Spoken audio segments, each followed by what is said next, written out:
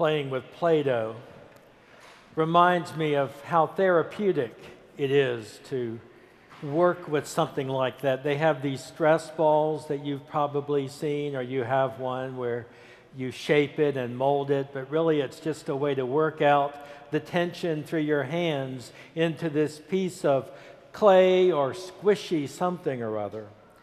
I think working with clay is so basic to who we are because clay is from the very ground that we walk on. Clay is what the book of Genesis proclaims we are created out of, that God takes the dust of the earth and breathes into it to bring life to our bodies. If you or I were to start working with a piece of clay or a lump of clay, the first thing we would notice is how hard it is. There's no way you can shape it or form it, which is why potters begin by throwing the clay on the board, on the wheel, throwing it repeatedly, and the throwing and the hitting the solid surface eventually makes that lump of clay more pliable, more shapeable, and you can begin to press in with your thumbs and your fingers, and you get tired because the clay pushes back. It's resilient, but the potter works the clay over and over to work out the air bubbles, the tiniest of imperfections, bring them up to the surface. And once the clay is just right and all the imperfections are out, the potter begins to turn the wheel and shape the clay into whatever the potter holds in his or her mind. Clay is a way for us to create. That's what Jeremiah says. Jeremiah says, you, me, we are like clay in the potter's hand. God shapes us, forms us. When we are resilient and push back against God, God continues to hold us firmly in the divine hands, shaping us into the disciples God calls and desires us to be. The Psalm 139 doesn't talk about God as a potter, but God as a knitter, that we are God's handiwork. O Lord, you have searched me and known me, for it was you who formed my inward parts. You knit me together in my mother's womb. God takes the yarns and knits them together to create who we will become. God weaves together the fabrics, the threads of our lives to make us. Both Jeremiah and the Psalm say the same thing. God knows each and every one of us intimately. Even before we were born, it was God who shaped us. And even after we have been born, God continues to work in our lives, shaping us, nurturing us. And when we push back, when we become hard like new clay, God nudges us gently, encourages us forward to grow, to continue to be molded into what God desires of us. We are clay.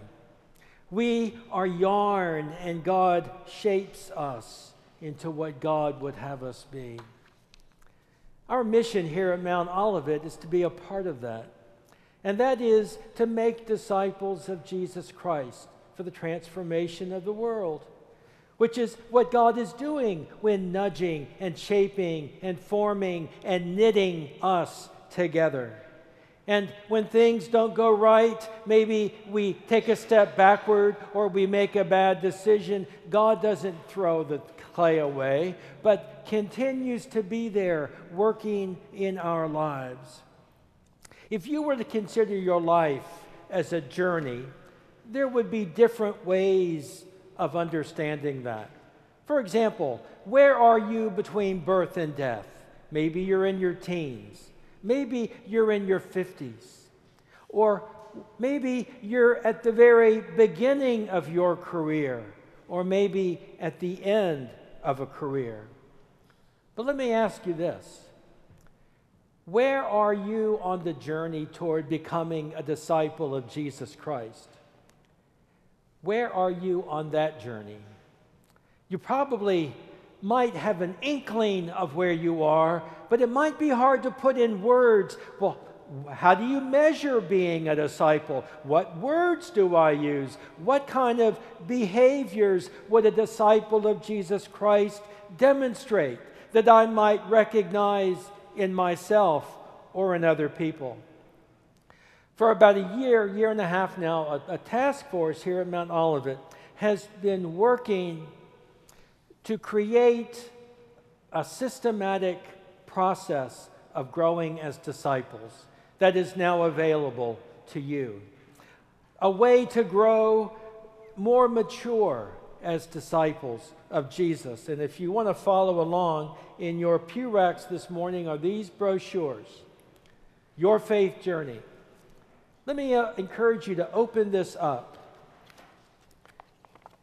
And on the inside there is a square with different shades of blue. The first thing this task force did was they did some research, talked with other churches, read books. We went to workshops and presentations, and we discovered that there are many characteristics of disciples. But if we want to help people like you understand where you are, we've got to make that list manageable. And so we chose 4 characteristics. And those are the 4 characteristics down that white column on the left. Worship, community of grace, spiritual Christ-like practices, service, and generosity. These are the 4 things amongst the many, but the 4 that we chose that could measure how far you are toward maturity as a disciple. And then for each of those rows, it goes from left to right, increasing maturity. So worship, for example, if you're just starting out and you read in that block, I attend worship when I'm invited, it's convenient, or I feel a need, then you're exploring worship. Or maybe you're farther to the right with one of those blocks. What we encourage you to do is for each of those characteristics, circle the block that describes you. So under worship, it might be that first one. Under community of grace, it might be the third one, under growing.